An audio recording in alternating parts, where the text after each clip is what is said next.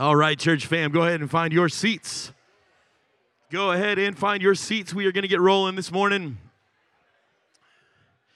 You'll have to excuse my voice. It's probably going to sound like this for the next 6 to 8 weeks. Soccer season started. I coach soccer at a school here in Louisville, Francis Parker. And so soccer season started, so I don't have a voice and probably won't have a voice sometime until the middle of October. I don't know if that's a reflection of how good or bad my team is. But preseason, I had to do a lot of yelling. Hey, this morning, we are going to dive right in. Over the next few weeks, we're going to be unpacking something we have at Adventure called our values and priorities. At Adventure, we call them our high five because there are 5 of them, right? It would be ironic if we called them our high five and there were 6, but there's 5 of them. And so what I want to do before we really dive in this morning, and if you're new to Adventure, here's the way that we take notes. Some of us, we're really good journalers. Some of us, we can keep up with. I talk about 1,000,000 miles an hour. And if you can keep up with me, that's awesome. But the easiest way to do that is just kind of get your phones at the ready so you can take pictures of the screen. That's a great way to take notes. So I want to define a couple of things this morning so we can really kind of wrap our heads and hearts around why this is so critical, why our values and priorities, our high five here at Adventure, why those things matter, not only for us as a church, but also for us as individuals, as people, right? So let me just define a couple of things, right? So our values are the things. Our values are the principles of life and the ways of living that we put the highest price tag on. So when you're trying to think through, like, what are my values? Our values are the kinds of things that say it's worth it to live this way, right?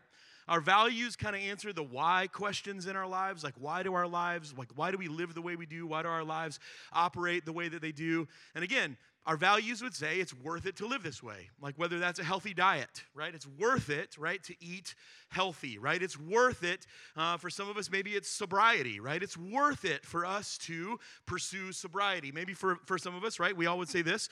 It's worth it to have faith in Jesus. It's worth it to live the with God life that Jesus provides for us, right? It makes possible for us. So those are kind of how we would define our values. Now, our priorities, that's how we organize our lives in order of importance, right? Because if everything was of equal importance in our lives, we would all go crazy. We'd all lose our minds. We'd all go nuts, right? So priorities are how we organize our lives in terms of order of importance. And what priorities do is they tell us who or what gets our time, effort, energy, attention, presence, and finances, and also how much. Right? Because that's kind of how it works. It's like if something's important to me, I'm going to give more time, energy, effort, presence, all that kind of stuff, and maybe even financially, I'm going to give more to that. So if our values are kind of the why when it comes to our lives, then the priorities are kind of like the how and the what. Right? So my values are why I live the way that I live. My priorities kind of determine how I live and what my life looks like, right? How we live to accomplish the whys and those kinds of things. There's this old quote, right? If you're wondering kind of how these values and priorities play out in our lives, there's this old quote that says this: your life is perfectly set up to get the results you're currently getting. So like think about your life, right? Kind of take a quick inventory of your life in this moment. Your life is perfectly set up to get the results that you're currently getting. Some of us, maybe right now, we're exhausted, we're tired, we're stressed, we're frustrated, right? Maybe our tempers are a little short at home. Maybe our attitude's a little sour, right? And again, we think about like my life is set up perfectly to get the results that I'm currently giving. So I got to kind of take a look at the way my life is set up. And here's what this means when it comes to our values and priorities. What you're experiencing in your life right now is the result of kind of how you've set up, or let me just say this, how you've allowed your values and priorities to be kind of set up and determined. So some of the times it's not us necessarily actively doing this. Sometimes we allow life to kind of define and shape things for us. We allow our lives to tell us what's most important and what's worth it to live this way, right? So again, this is kind of what it looks like. Sometimes our values and priorities, they're the things that ultimately set up our lives. And what we're experiencing right now is a result of those values and priorities. Proverbs 25:28 says this: a man without self-control is a city broken into and left without walls. And that's going to make sense here in just a minute. But when it comes to this, when it comes to like our values and our priorities, it's kind of like the wall that protects a city. So what we can say is this: a person without values and priorities is not safe. If there's nothing in their lives to kind of guide or aim them or direct who they are or what they do, They're like a city without walls, right? Proverbs would tell us they're like a city without walls. They're always open to and vulnerable to whoever or whatever wants to kind of get at their heart and their mind and their life. And when we connect ourselves to people that don't have values or priorities, or maybe they've got misaligned values and priorities, we step into a dangerous environment because whatever they're willing to let get at them, they'll also let get at you. That's just the truth. And the same thing can apply to a church. A church without values and priorities isn't safe. And some of us, we know that. Some of us, we've experienced that. And church hurt is a unique kind of hurt, right? Because a lot of times when we experience church hurt in our lives, someone has put words in the mouth of God that he would never say, right? We're led to believe that God feels about us one way or another when really and truly that's not the truth. But a church without values and priorities isn't safe because it'll be in a never-ending cycle of mission drift, right? The churches will chase, every ministry fad that's kind of hot in the moment. Will sacrifice things like depth for entertainment value. And when you walk in the door of a church, you'll never know what to expect. Why? Because it's always changing. So we get it, right? I want to make sure we understand that our values and priorities when it comes to us as a church and when it comes to us as people, they're important. But here's what I wanted to do this year. I wanted to take kind of a fresh approach to how we dig into and unpack these values. I don't just want to stand up here and present them to you, right? Like some kind of corporate presentation about here are the things that we're going to value as a church and here are the things that we're going to prioritize and why don't you come along with us, right? I don't want to do that. What we're going to do is we're going to do the work, right? We're going to do the work of activating these values in our lives. And I'll be honest with you, it's real work, and it's not always easy. Here's the truth, right? This can't be something that's just informative. Every Sunday for the next few weeks, for the next month, it's not going to be like some infomercial where you come in and you walk out and you go, well, now I know a lot more about adventure, right? That's not what it's going to be. It can't just be informative because when it comes to the With God life, our values and priorities, they're designed to be transformative. It's not just information, it's transformation. When the what's worth it in life and the what's most important in life are rooted in the truth of Scripture and in the ways and model of Jesus, our lives will look different. If you begin to track and follow, if you begin to apply the truth of Scripture to your life, if you begin to live your life the way that Jesus lived his life, things are going to change. It's going to look different. But it takes work. And it's not always easy. And sometimes when we kind of value the things of Jesus, when we begin to make the things of Jesus priorities, it pushes back against the current of culture. Culture, sometimes the values and priorities of culture and the values and priorities of Jesus, sometimes they butt heads with one another. And so this year, what we're going to do, every year we do a values and priority series in August. This year, what we're going to do to make it a little different is we're going to read through the story of a guy named Nehemiah. And what I'm hoping and what I'm praying that we can do together over the next few weeks is kind of through his story, look at what happens when values and priorities aren't just talked about, but they're activated. Like, what does it look like? What does it look like when someone just like us starts to do the work? Starts to do the work of allowing their values and priorities to shift and change and then allow them to be activated in their lives. What does that look like when they live out different values and different priorities? What impact can one person, a few people, a group of people, what kind of impact does that have? What kind of impact do values and priorities have when it comes to communities, people, and families? And last week was a perfect example of this. See, instead of meeting here at Adventure last Sunday, and talking about this, we have one of our high five, one of our values and priorities says this. It says we bring hope to everyone. And that value is all about relational evangelism, right? This thing we say, it is one of the most important things, and it is one of the things that's worth it to live this way, to bring hope to people, right? Because we live in a world where hope, honestly, can sometimes be hard to come by. Let's just be real, right? It is.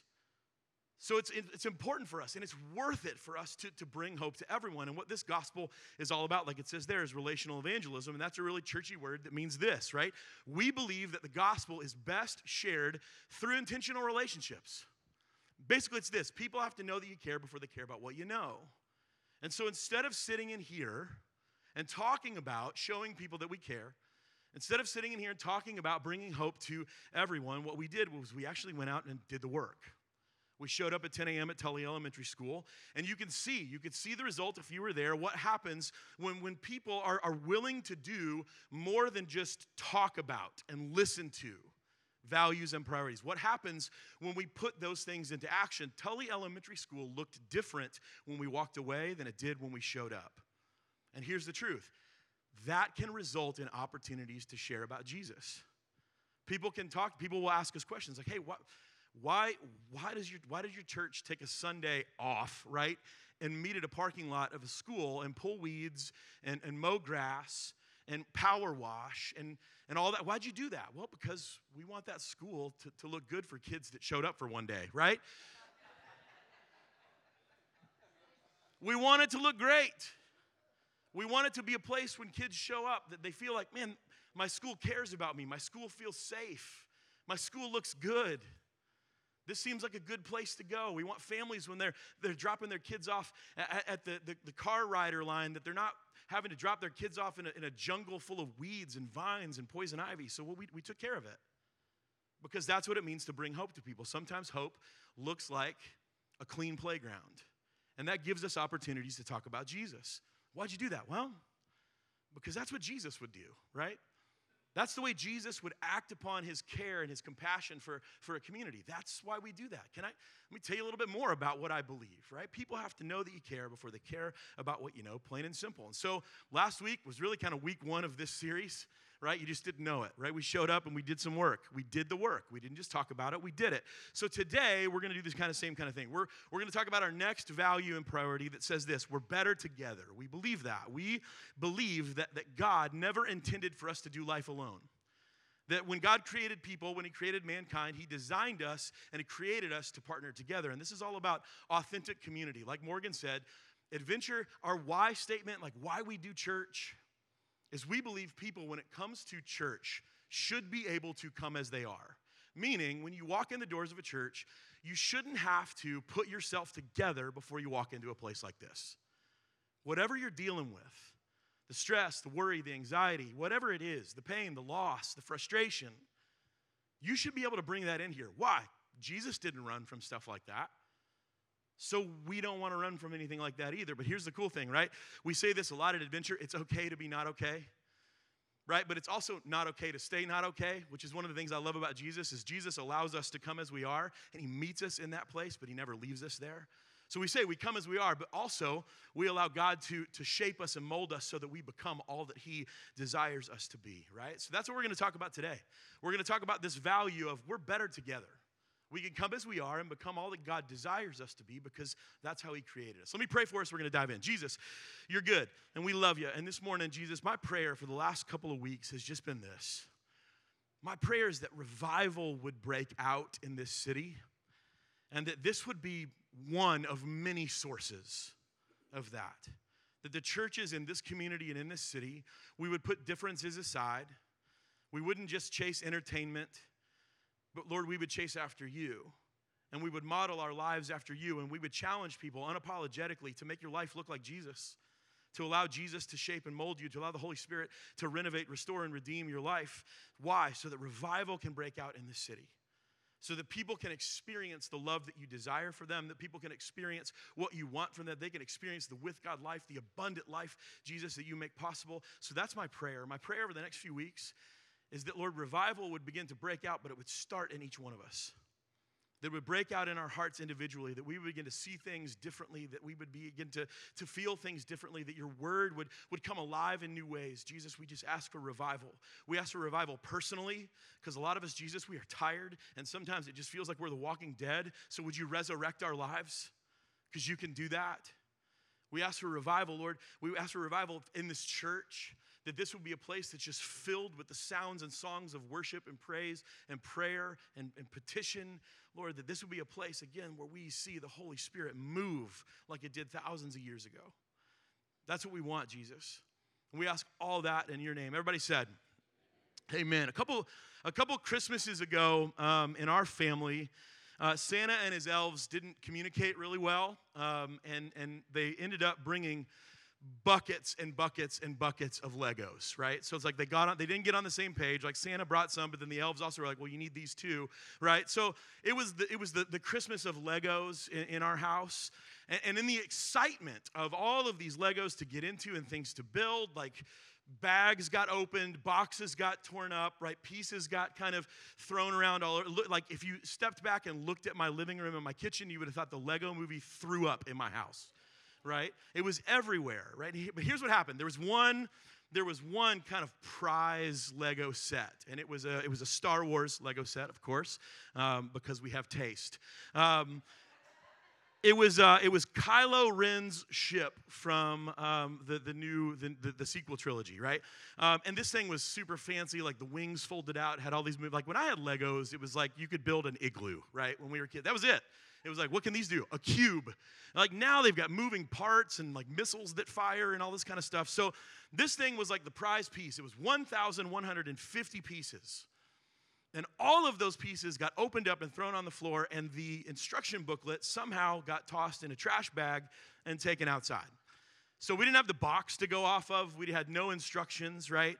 And so here's the thing. 1,150 pieces supposed to make this thing, but that doesn't even remotely, all of these pieces, they're just scattered. It's hard to make sense of where to start. And here's if you've ever spent much time Legoing, you know every single piece is important. I don't know why, but they don't really include spares. So when you finish and it's over and you've got 10 pieces, it's like, uh-oh, right? I hope these are important, right? So all these pieces, all 1,150 pieces of this thing were important. They're meant to hold this spaceship together. If I don't have those pieces, then the spaceship's going to fall apart in space and everybody's going to die, right? So we need to make sure we have all the pieces. Now, thankfully, the people at Lego accounted for excitement, right? And instruction booklets getting lost, and they put the instructions online. So we could look up the thing, and we found it, and we found the instructions online. But here's the deal. The work still had to be done. We had to put the whole thing together, which means we had to find all the pieces, right? We had to put the whole thing together, and so brick by brick, piece by piece, this kind of pile of chaos slowly but surely turned into a spaceship from Star Wars. And after all of that, about 2 weeks later, one of our boys is kind of pretending to fly this spaceship around the house. And I'm not sure how it happened, but one minute it was whole, and the next minute it was back into 1,150 individual pieces, right? And I don't know who was more upset about it, me or them. I'm like, no! Dad really liked that spaceship, right? I'm like, no, I just spent all day putting it together. Santa one day is going to figure out, he needs to have a service that just builds Legos for you. That would be nice. Someone just send him an email, right? So now, you and I know this, right? You know this, that we're not talking about building toys. We're not talking about putting Legos together. We're talking about people, right? It's just kind of a metaphor. It's a parable. There's a lot of us in this place today, and I'll tell you, I'm one of them, that at some point, it feels like or it felt like all of the pieces of our lives got scattered all over the place. And there were no instructions when it came to putting it back together, right? Maybe somebody close to us that promised that they would never do what they ended up doing, they did it. And now that relationship is over. Despite the fact that they promised that they would never do that, they did, and now that relationship's over. Or maybe for some of us, we got an email letting us know that we've been laid off, and now the paycheck and the position at work that we thought was always going to provide for us is gone. The plan for our lives that we decided on years and years and years ago, this is what we were going to pursue, this is what we were going to do, this is what life is going to look like. We had all these landmarks kind of picked out for our lives. This is where I hope to be when I'm 30, when I'm 40, when I'm 50. I want to be retired at this point, right? Those kinds of things, all of that plan that we put together that seemed foolproof, it was all going to work out. We thought it through, we counted on it. It was going to get us where we wanted to go, and it hasn't remotely played out like we thought. We're nowhere near or nowhere close to where we envisioned ourselves at this point in our lives. And odds are we didn't just wake up and say one day, man, I hope today is the day that my life gets shattered and scattered into 1,000 pieces. We didn't wake up and say that. I don't think anybody sits down with their calendar and says, you know what, I think next Thursday would seem like a really good day to make some bad decisions, get fired, completely ruin my career, tank my finances, end my marriage, and blow up my family. Thursday, I can pencil that in. That's not how we work.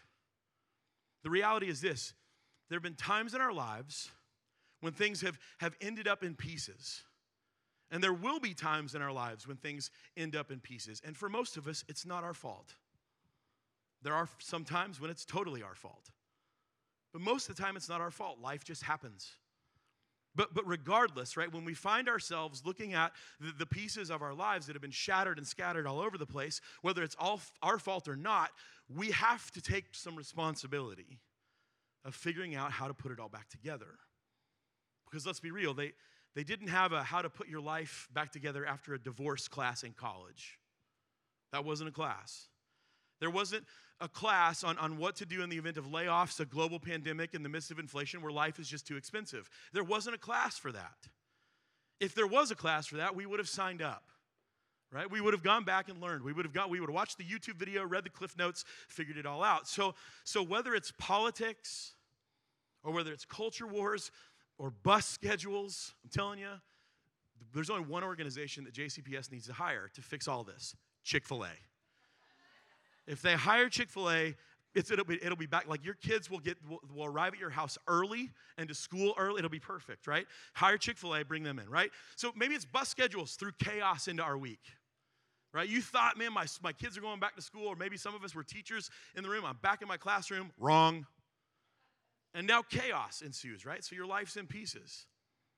Maybe it's juggling work schedules. Maybe it's family conflict. Maybe it's trying to maintain friendships and relationships when your schedule gets too crazy.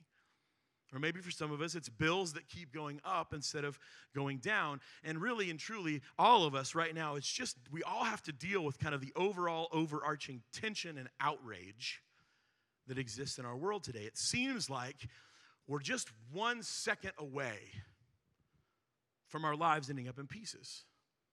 So grab your Bibles, open up to Nehemiah chapter 1. Nehemiah is going to be about halfway through your Bible, right? So about halfway through your Bible in the Old Testament. Nehemiah chapter, not quite halfway, like 40%. We'll call it that, okay? Nehemiah chapter 1, verses 1 through 3. It says this: Nehemiah, the son of Hakaliah, great names. These are the words of Nehemiah, the son of Hakaliah. Now it happened in the month of Chislev, which is November, the 20th year, which is King Artaxerxes' 20th year as king, right? So I'm just explaining some of this stuff as we go along. He says, I was in Susa, which is the king's winter palace, right? So Nehemiah is saying, listen, like, all of this that's about to go down happened in November, in the 20th year of King Artaxerxes, his rule over the empire. And here's where I was. I was in the king's winter palace. Why? Because it's November. When one of my brothers came with men from Judah, right?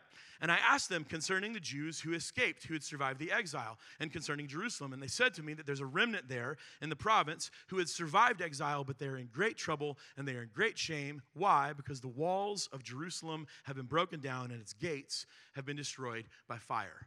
And you're like, what in the world is going on, right? We just kind of airdrop into this kind of major conflict. We airdrop into this major tension. So let me just catch everybody up. Here's a few hundred years of Bible history in just a couple of minutes. So long before this moment, right, in Nehemiah that we just read, King Solomon's son, a guy named Rehoboam, split the kingdom of Israel in half. The northern half of the kingdom was called Israel. The southern half of the kingdom they called Judah. About 200 years later, a group of people called the Assyrians showed up, and they conquered the northern kingdom of Israel. And what they did was they then exported and deported all of the young, smart, healthy, and strong Israelites to be their slaves and servants all over the Assyrian Empire, which is basically the known world at that point, right? So just, again, kind of think Lego pieces for those of us who have built Legos before. Instead of it being a spaceship, this is a northern part of a kingdom that has been scattered and shattered into thousands of pieces all over the known world. So about 130 years after this, the Babylonians, they conquer the Assyrians, and they take over their empire, which again is pretty much the known world at this point. And then they go and they finish the job, right? So the Assyrians just conquered the northern kingdom. The Babylonians go in and conquer the southern kingdom of Judah, right? And they do the same thing. They destroy the city of Jerusalem. They tear down the temple. If you want to go and read more about this, Like, just that part is covered in the book of Isaiah, right? Isaiah's talking about, hey, there's a day coming where our temple's going to get destroyed. And same deal. After this happens, after the Babylonians conquer Judah, they export and deport all the young, strong, healthy, and smart Israelites, right, to be their slaves and servants throughout their empire. This is the first 4 chapters of the book of Daniel. If you want to know kind of where this happens, or kind of a first-person take on what it's like to be taken captive and exiled, read the first 4 chapters of the book of Daniel. And again, think Legos. Scattered and shattered all over the universe, or all over the world. But the Persians then, if it wasn't complicated enough, the Persians then, and they come in and they conquer the Babylonians. And they take over the Babylonians empire, which is pretty much the known world. Again, if you want to know where this is, it's Daniel chapter 5. And so now we got a third empire, right? A third empire ruling over the Israelites who have been scattered and shattered all over the known world. And we say this a lot here at Adventure, that Bible people are just people.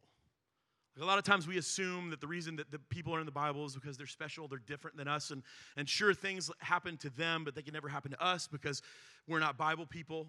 Bible people are just people.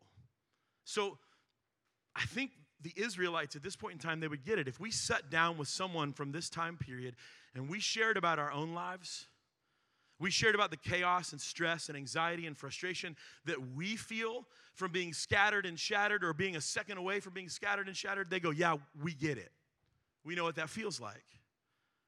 So where Nehemiah picks up is about 70 years after the Persians had taken over. That's where we find ourselves in Nehemiah chapter 1. Nehemiah had been born in captivity. Nehemiah never knew what it was like to grow up in his home country, in his home culture. He didn't know. Nehemiah never knew a life outside of being a slave and a servant to the Persian Empire. And like we read, some men from Judah, the southern part of the kingdom that had been conquered, they came to him in Susa. They left Judah, came to him in Susa, and he asks about Jerusalem. He asks them a question. Tell me about Jerusalem. It had been decimated a while ago. And Nehemiah asks 2 questions. Now that we're caught up, right? 200 years in just a couple of minutes. Nehemiah asks 2 questions. The first question is about the people. And the second question is about the place. We'll circle back to that here in just a second. But here's what Nehemiah says. And I asked them concerning the Jews who had escaped and survived exile, concerning Jerusalem. And they tell him this, that the remnant, right, the leftover people there in that province who survived the exile. And when I say leftover people, it was this, right? When these different nations conquered people, they would kind of take the best of the best. They would take the ones that they wanted, and then we'd kind of leave the weak and the sick and all that. Like they would leave them behind defenseless. Because at that point, it's like, we're going to take the strong ones. We're going to leave the weak ones with no defense, because really, you'll just get picked off anyway. So we'll just kind of let that take its course.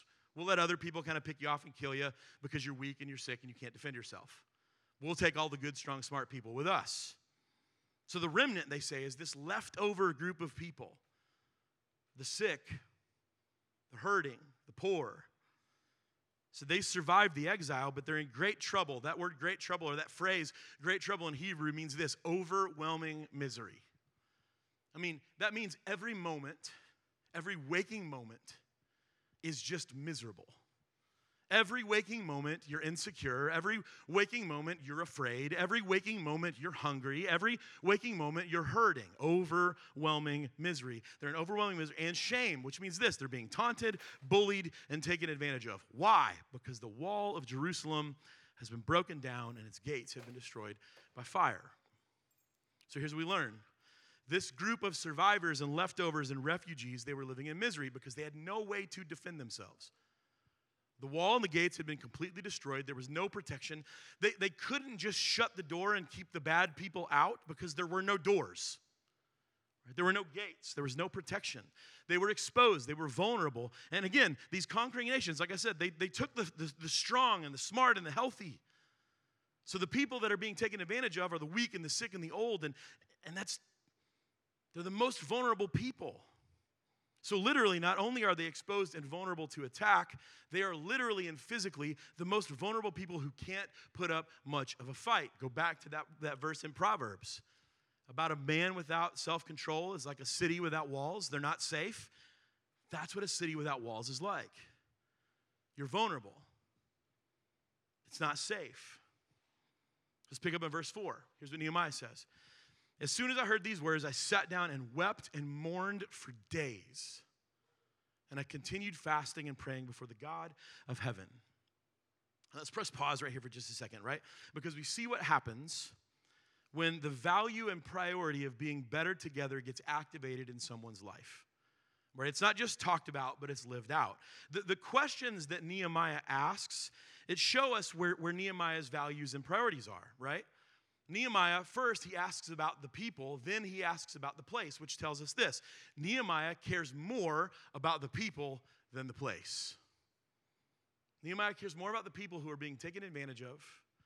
He cares more about the people who are hurting, more about the people who are getting killed, more about the people who are insecure, living in fear and overwhelming misery. He cares more about them than he does about the place. Now, don't get me wrong. Nehemiah cares about the place. We're going to see why in just a second, right? And we're going to see how much Nehemiah cares about the place. He cares about the place a lot. He just doesn't care about the place as much as he cares about the people living there. And this brings up kind of a critical point when it comes to our values and priorities. See, our values and priorities will show other people where they rank in our lives. And here's what I mean by that. When you and I hold things back for ourselves, we show everyone in our lives what we consider to be more valuable and more important than them. Our values and priorities show people where they rank. And when you say, yeah, I'd love to help, I just fill in that blank. What you're showing other people is what you consider to be more important and more valuable than them. And so when activated, being better together means this, that we will value and we will prioritize people over places, and that leads to something that we see in Scripture. It's genuine compassion. We see this word happen. We see this word pop up a lot in Scripture, especially, God, when he refers to himself as a compassionate God. And this word compassion in the Old Testament literally means this, with feeling. Meaning God doesn't just act arbitrarily. He's not apathetic. He's not mundane, right? It's not like all right. No, when God acts, when God does things, when God expresses himself, when God loves, when God disciplines, he does so with feeling. It's not apathy. He's not a robot. It's with feeling. It's compassionate. I read a book by Ben Stewart this summer. He describes compassion like this. He says, when I have compassion for you, I will suffer with you because I'm passionate about you. When I have compassion for you, I'm willing to suffer with you because I'm passionate about you. I'm caring for you with feeling. Your hurt is my hurt. Your victory is my victory. We see Nehemiah express this compassion. He weeps and he mourns for days. This is what compassion looks like. And I want to give you an example of what it sounds like. We're going to read kind of a big chunk here, starting in verse 5. Nehemiah begins to pray. You want to know what compassion sounds like? It sounds like this. It said, O Lord, God of heaven, the great and awesome God, who keeps his covenant and steadfast love with those who love him and keep his commandments. Let your ear be attentive and your eyes be open to hear the prayer of your servant that I now pray before you day and night for the people of Israel, your servants. I'm confessing the sins of the people in Israel, which we've sinned against you. Even I and my father's house have sinned. Like again, Nehemiah, he puts himself in with them. That's what compassion does. Your hurt is my hurt. Nehemiah wasn't a part of everything that happened 200 years ago. Nehemiah was born in captivity, but here he says this, like, it's not my fault. It's not my fault, but it is my responsibility. And being better together leads to compassion, and that compassion leads Nehemiah to take that responsibility of, listen, like even my house, even my descendants, even my ancestors, it may not be me personally, but we were a part of this. It says, we've acted very corruptly against you, and we've not kept the commandments, the statutes, and the rules that you commanded your servant Moses. Remember the word that you commanded your servant Moses, saying this, if you're unfaithful, I'll scatter you among the peoples. But if you return to me and keep my commandments and do them, though your outcasts are in the utmost parts of heaven, from there I will gather them and bring them to a place that I've chosen to make my name dwell there. Nehemiah remembers God's promises.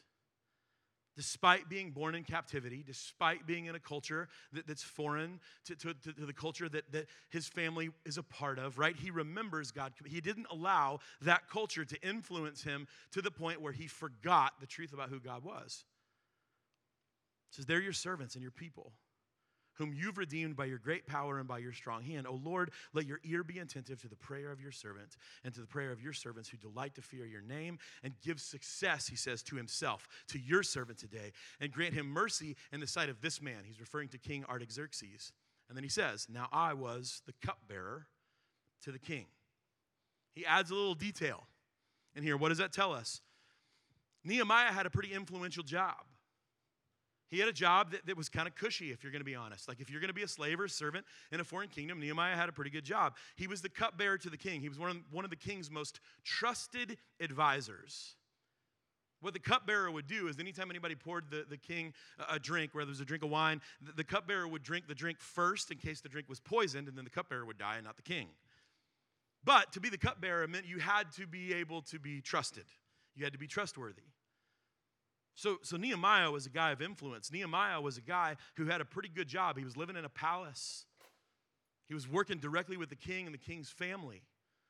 Some historians say that the cupbearers were part of that influential circle, that the kings oftentimes would listen to their cupbearers' advice and their wisdom when it came to how their kingdoms operated.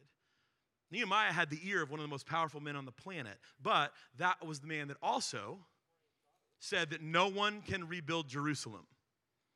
See, some people went to kind of start rebuilding it, and King Artaxerxes says, no, if they rebuild it, then they'll just rebel against us. You're not allowed to rebuild that city. You're not allowed to help those people. So Nehemiah is praying. He's saying, listen, God, I'm going to go talk to the king about helping the people in Jerusalem right after the fact that he just said we're not allowed to do that. So would you grant me success? Now, next week, we're going to come back to some of the things that happened kind of between this moment and what comes next. But today, I just want to keep the ball rolling. We're going to do a quick flyby. Like Nehemiah, he goes to this Persian king, Artaxerxes, who he works for, and asks if he can go back to Jerusalem and oversee the project of rebuilding the city, right? What we said was this: being better together leads to compassion.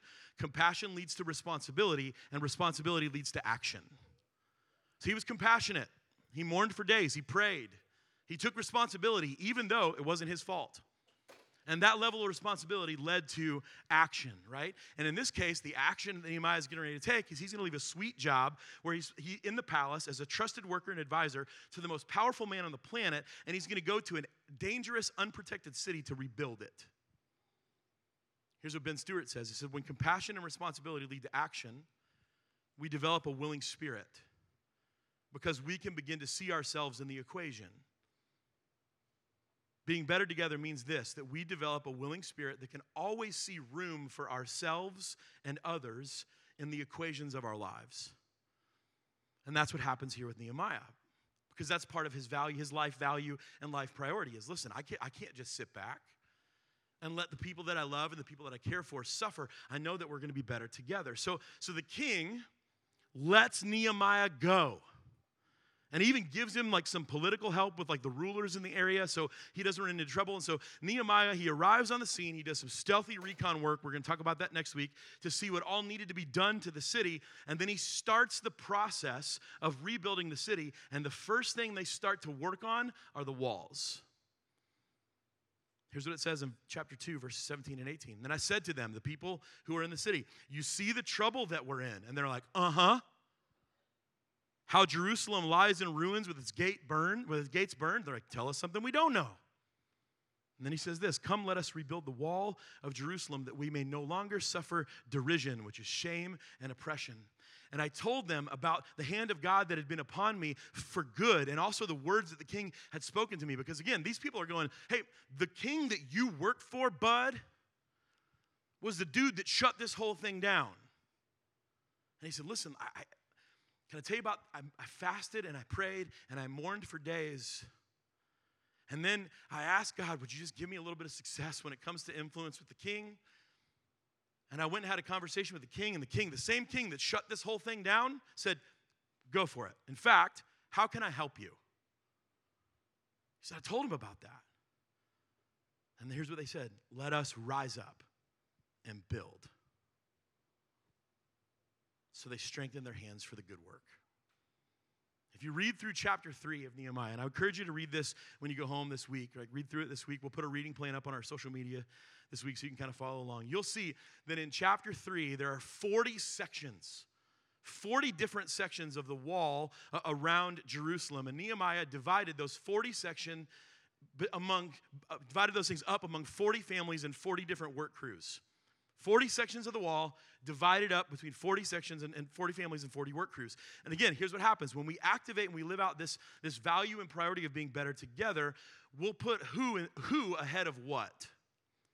So for Nehemiah, it's not only about what needs to be done, but it's also about who he can get involved and who can help. Who can I do this with? Why? We're better together. Nehemiah chapter 4, verse 6, he says this: so we built the wall, and the wall was joined together to half its height, for the people had a mind to work. And I looked up this last phrase this week in a concordance, right? I wanted to see what that meant, right? Because there's times when you read scripture and you go, I feel like that means something. The people had a mind to work. Here's what it means. That phrase literally means this: the will and desire to accomplish the task was seated on their hearts and souls. The will and desire to accomplish the task was seated on their hearts and souls. Just so you know, like your heart and your soul in Scripture, those were the things that guided and directed your life, right? They believed that. They believed like your heart and soul was whatever sat on your heart and soul, whatever sat on the throne of your heart and soul existed at the very center of who you were, and that was the thing that was going to guide and direct your life. We can think of those things as values and priorities. Right? That will and desire, the values and priorities to accomplish the task were seated on their hearts and souls. And later, if you fast forward to Nehemiah, kind of spoiler alert, we see it takes them 52 days to completely rebuild the wall that had been scattered and shattered for well over hundreds of years. 100+ years of ruin, rebuilt and restored in 52 days. So you can see how the values and priorities in the with God life aren't just informational, they're transformational. The people in Jerusalem have been living in this unprotected city for years. And it's not a stretch to think that they knew, right? They knew what it was like. They had just kind of accepted. It's not a stretch for us to think that they had just accepted, I guess this is what life is going to be like for us. I guess life, for the rest of our lives, we're going to live in a burnt down, ruined city. Life for us is going to be scattered and shattered. It's all we know. It's all we are. Until Nehemiah shows up with a different set of values and priorities. See, for those people living in that city, scattered and shattered had kind of begun to sit on the throne of their hearts. And then Nehemiah shows up with a different set of values and priorities sitting on the throne of his heart. He says this: we're better together. And it starts with compassion. And compassion leads to responsibility. Responsibility leads to action. That leads to a willing spirit. And that leads to not only seeing what needs to be done, but who can join in. And in 52 days, the city went from unprotected and vulnerable to safe and sound. So today, church, we're going to wrap up. We're going to land the plane, right? Today, we've been advertising this for a while. This is Say Yes Sunday. And here's the deal. If you're watching online and you thought, I'm going to avoid Say Yes Sunday so nobody guilts me into volunteering, it's going to be Say Yes Sunday for the rest of the month. So, surprise, right? Say Yes Sunday, right? It's going to be Say Yes August for the next few weeks. Saying yes, when we talk about saying yes means this: we're going to activate the values in our lives. You know, when it comes to our Heavenly Father, right, obedience is the love language of a father. Because obedience, it doesn't just say, okay, I'll do whatever you tell me. Obedience says, I trust you enough to do what you say. And so when it comes to living an obedient life to Jesus, we live it one yes at a time. Every yes we give to Jesus is this: Jesus, yes, I trust you enough to do what you're asking me to do, even though it seems crazy, even though it may seem impossible. I trust you enough. And so when it comes to saying yes, it's you and I asking this: what can happen when the will and desire to accomplish the mission of Jesus and the ways of Jesus gets seated on our hearts and souls? What happens when the values and priorities in your life, the things that guide and direct your life, that determine the way your life works, what happens when those things begin to look and sound more like Jesus. In Luke 12, Jesus says this. He turned to his disciples and said, this is why I tell you, don't worry about everyday life. Whether you've got enough food to eat or clothes to wear, for life's more than food and your body's more than clothing. He says, look at the ravens, look at the birds. They don't plant or harvest or store their food in barns because God feeds them. And you're far more valuable to God than birds. He says, can all your worries even add a single moment to your life? It's a rhetorical question. No. And if your worry can't accomplish a little thing like that, then what's the use of worrying over the bigger things? And then he says, why do you have so little faith? Why is your confidence in Jesus to take care of you so low? That you believe that there's something or someone else that can take better care of you than him. He says, don't be concerned about what to eat and what to drink. Don't worry about such things, right? These things dominate the thoughts of unbelievers all over the world. What do you see people stressed out about right now? What do you see people freaking out about right now? Stuff like this. He says, listen, don't worry about it. Why? Because your Father already knows what you need. So Jesus says this instead, seek the kingdom of God above all else, and he'll give you everything you need. Here's the truth, church. What we worry about reveals what you and I have not yet surrendered to God. The things that consume our thoughts, the things that make us anxious, those are the things that right now we're going, God, yeah, I know you're big enough to save my soul. God, I know you're big enough to defeat death. God, I know you're big enough to break the power of sin. I just don't think you can help me pay my bills. If God can do those things, God can take care of the small things in our lives. So the things that we worry about, they reveal the things that we haven't looked at God and go, listen, I know this isn't going to make sense, but I think you got it. I trust you. The reason that you and I have such a hard time saying yes to activating and living out a new set of values is because worry gets in the way. Well, I don't know what I would do. I don't know if I can make that work. I don't know if I have time. I don't know if I have enough money. I don't know if I can do that. And here's what I want to explain something quick as we land the plane, right? Jesus, he's not saying that you shouldn't work to put food on the table and take care of your family. He's not saying that. He's not saying quit your job. He's not saying that if you're hungry and homeless, you know what, just pray a little bit more and that'll fix that. That's not what Jesus is saying. Why? Because that's what the church is for. Right? The church, like in Nehemiah, the church, we're here to make sure that people have a roof over their head and they have food to eat, right? Jesus set up his church to take care of people, right? Jesus, what he's talking about here is what we pursue and build our lives on. What Jesus is talking about is what you and I allow to wrap itself around our identity. Jesus is talking about values and priorities. Why? Because he knows that what we value, what we deem to be worth it when it comes to how we live, and what we prioritize, the things that we determine are most important, those things will ultimately determine the direction, course, and destination of our lives. And Jesus is saying, listen, I don't want worry to impact your values and priorities so much that you miss out on the abundant life that I desire for you. So here's the challenge, church. Today, for the rest of this month, is say yes. Say yes. Let compassion into your life, right? Let someone else's hurt be your hurt. Let someone else's victory be your victory. Let that lead you to responsibility, to see yourself in the equations of the lives of others. Let that lead to a willing spirit, not only seeing what needs to be done, but who can get involved. And that's also the case for the church. This month is going to be a month for adventure to renew our commitment to compassion and responsibility and a willing spirit and action in the lives of others that are hurting. So Morgan said something today during the host spot. She talked about in January, we had this 100% challenge where we challenged our church over the course of this year for 100% of our church to be involved in discipleship, in volunteering, and in giving, for 100% of our church to plug into this place, to say yes. And what I realized is when we talked about that, that's a great goal, right? It's a great goal. Why not? Right? Why wouldn't you want 100% of your body to be healthy, right? If 2% of your body isn't healthy, you're sick. You want to be 100% healthy. So I want to put some handlebars on that. What I realized is back in January, we set these really great goals. And then typically in I'm like, yeah, that's great. That's awesome. Let's do that. I didn't give you any clear directions on how to do that, right? So here's what we're going to do. We'll put some handlebars on this. When it comes to generosity, meaning giving of your talents, your time, talent, and your treasure, when it comes to your treasure, let me just say this, okay? If every adult, I did the math, if every adult in Adventure that calls Adventure home, if we saved $6 a day, which means $42 a week, and we set that aside to give it to the church, just with our crew right here, just $6 a day, $42 a week, our church would already be at 95% of our budget. We wouldn't have to worry about it. That's what it happens. That's why we're better together. And you go, man, that sounds like a lot of money. That's $2,184 a year.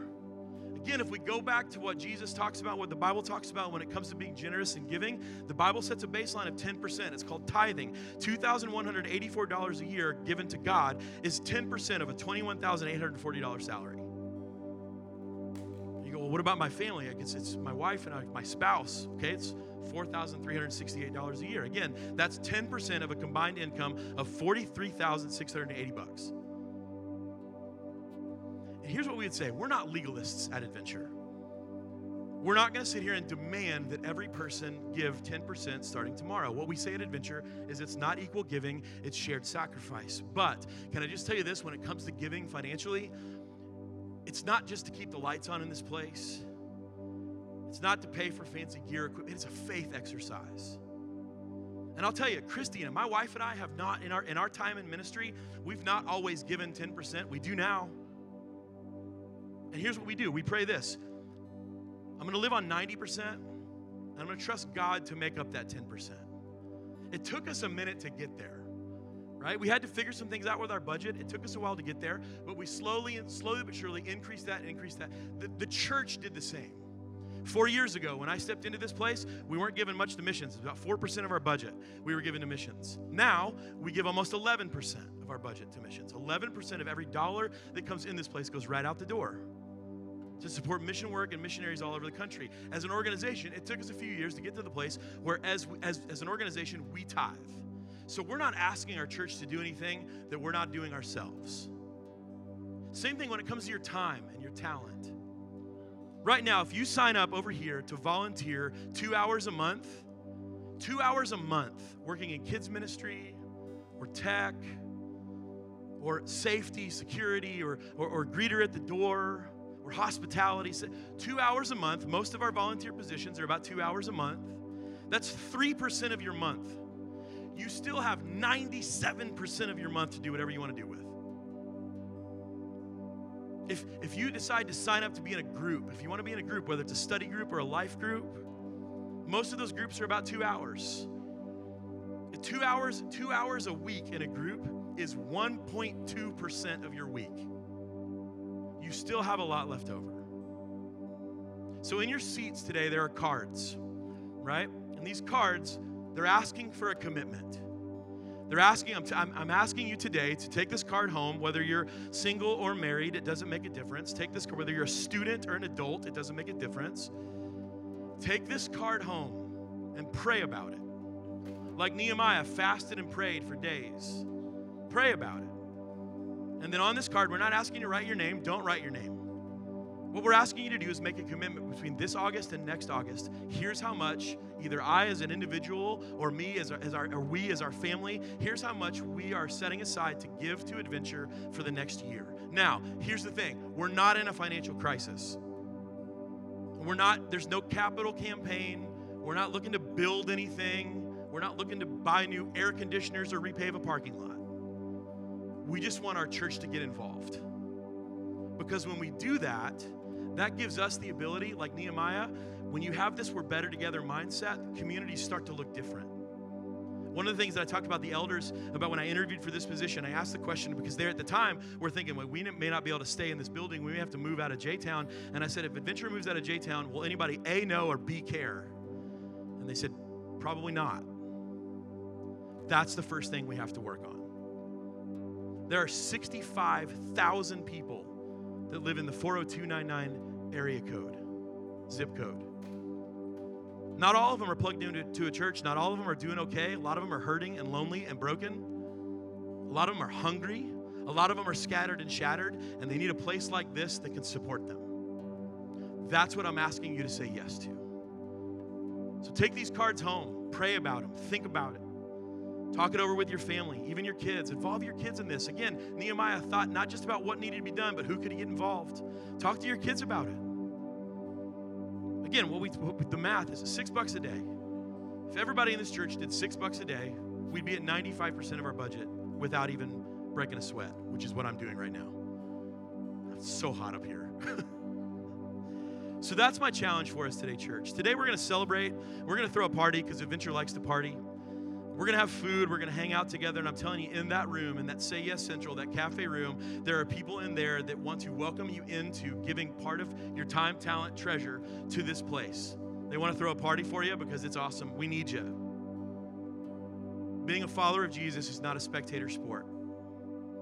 So I'm going to pray for us, and we're going to worship together today. If you want to be a part of this church, if you want to say yes to Jesus, I would love to meet you down front. If you need prayer, I would love to meet you down front. We're going to worship today, and we're going to give Jesus our yes. One yes at a time. That says, I trust you enough to do what you say, even though sometimes it doesn't make sense. Even though the world might look at me cross-eyed. Let's pray, and then we'll worship. Jesus, we love you. And Jesus, today we want to give you our yes, just like Nehemiah did. That yes, the compassion that led to responsibility, that led to action, that led to a willing spirit, that led to the rebuilding and restoring of a city. Jesus, we want to see lives in this community restored. We want to see families restored. We want to see single parents taken care of. We want to see those who are lost and lonely find community. And we can only do that, Jesus, when we decide to do it ourselves. We stop trying to live our lives on our own and we say, listen, I'm going to be better together. We're going to be better together. I'm going to jump in. I'm going to grow as a disciple. I'm going to pour into other people. I'm going to seek to give and be generous with my time, my talent, my treasure. So Jesus, as we wrap up today and as we pray, as we worship, as we sing, Father, I pray that your Spirit is moving, that revival is already beginning to break out in the hearts of the people of this room. This is not about a financial campaign. This is not about a dollar amount. This is about revival breaking out within each one of us, within this church, within this community. And that starts with saying yes. Would we give you our yes, Jesus? We love you. We pray all this in your name. Amen.